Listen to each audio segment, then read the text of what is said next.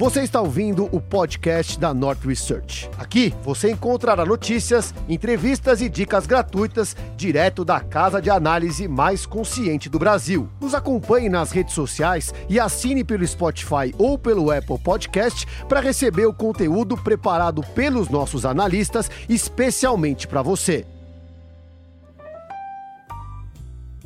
Será que ainda vale a pena investir com foco em dividendos? Olá, eu sou Ricardo Schweitzer, analista da North Research. O ano de 2019 foi de grandes ganhos na Bolsa Brasileira. Grande parte das ações apresentou valorização muito expressiva. E todo mundo se pergunta agora sobre as perspectivas para 2020. Será que ainda dá para entrar? É sobre isso que eu vim falar hoje. Eu não me proponho a fazer previsões sobre o desempenho da Bolsa. Eu não sei o que vai acontecer em 2020, para quanto a Bolsa vai subir. Eu não acredito nesse tipo de abordagem. Tentar adivinhar o quanto a Bolsa vai subir é um chute.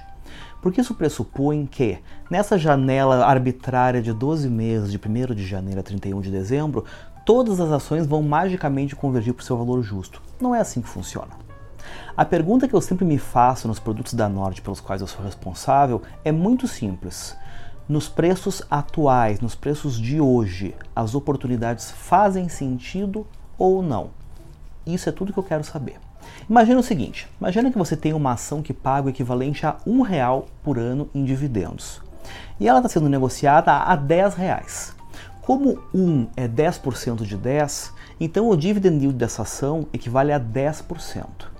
Isso significa que, independentemente do que acontecer com o valor da ação ao longo de 12 meses, ela pode subir, ela pode cair, você vai receber na forma de dividendos o equivalente a 10% do valor que você investiu quando você comprou aquelas ações. Quando nós procuramos oportunidades com foco em dividendos, a gente busca identificar ações com yield pelo menos superior à renda fixa.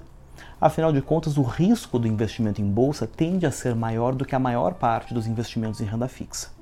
Agora imagina o seguinte, imagina que a ação continua pagando o equivalente a R$1 por ano em dividendos, só que ela não está mais 10, ela se valorizou e agora ela é negociada a R$20.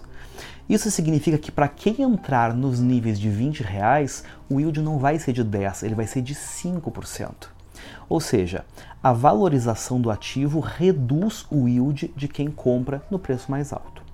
E nós vimos isso acontecer com a grande maioria das ações que compõem a carteira do Nord Dividendos, que é a série da Nord que se dedica a essa estratégia. Diversas das ações tiveram valorização de 2 dígitos, com alguns casos beirando 50% de apreciação. E mesmo com revisões de expectativas dos dividendos a serem pagos no futuro, a grande maioria dos yields acabou caindo de maneira substancial. Isso, diga-se de passagem, derruba um mito que sempre ronda as ações das empresas que pagam dividendos, que é a ideia de que essas ações ficam de lado, que elas têm pouco potencial de valorização. A nossa carteira teve um desempenho ligeiramente superior ao Ibovespa em termos de valorização, mais o retorno na forma de dividendos. E isso investindo só em ações de empresas extremamente conservadoras, ou seja, deu para ganhar um bom dinheiro sem correr riscos fora do comum. Aí a pergunta que fica no ar para agora é, e ainda tem oportunidade? Não mais como tinha no passado, mas ainda tem algumas coisas. Com as quedas sucessivas nos juros brasileiros, oferecidos na renda fixa, ainda é possível conseguir yields maiores nas ações pagadoras de dividendos, principalmente se você leva em conta a isenção de imposto de renda. Algum tempo atrás eu fiz um vídeo aqui falando sobre uma proposta de tributar os dividendos. Essa proposta acabou não indo para frente e, consequentemente, pelo menos para 2020, nada muda. Dividendos seguem isentos, juros sobre capital próprio tem 15% de retenção. O que você precisa ter em mente quando você olha para dividendos é que essas oportunidades não vão existir para sempre. Caso o mercado continue se valorizando como nós vimos ao longo de 2019, os yields vão continuar se comprimindo. E talvez em muito breve não existam novas oportunidades de entrada, oportunidades para dinheiro novo em dividendos com retornos superiores à renda fixa, ou seja, ganha mais quem se posiciona primeiro. Então fica combinado assim. Se você quer investir na bolsa, mas tem um perfil mais conservador, considere a possibilidade de investir em dividendos o quanto antes.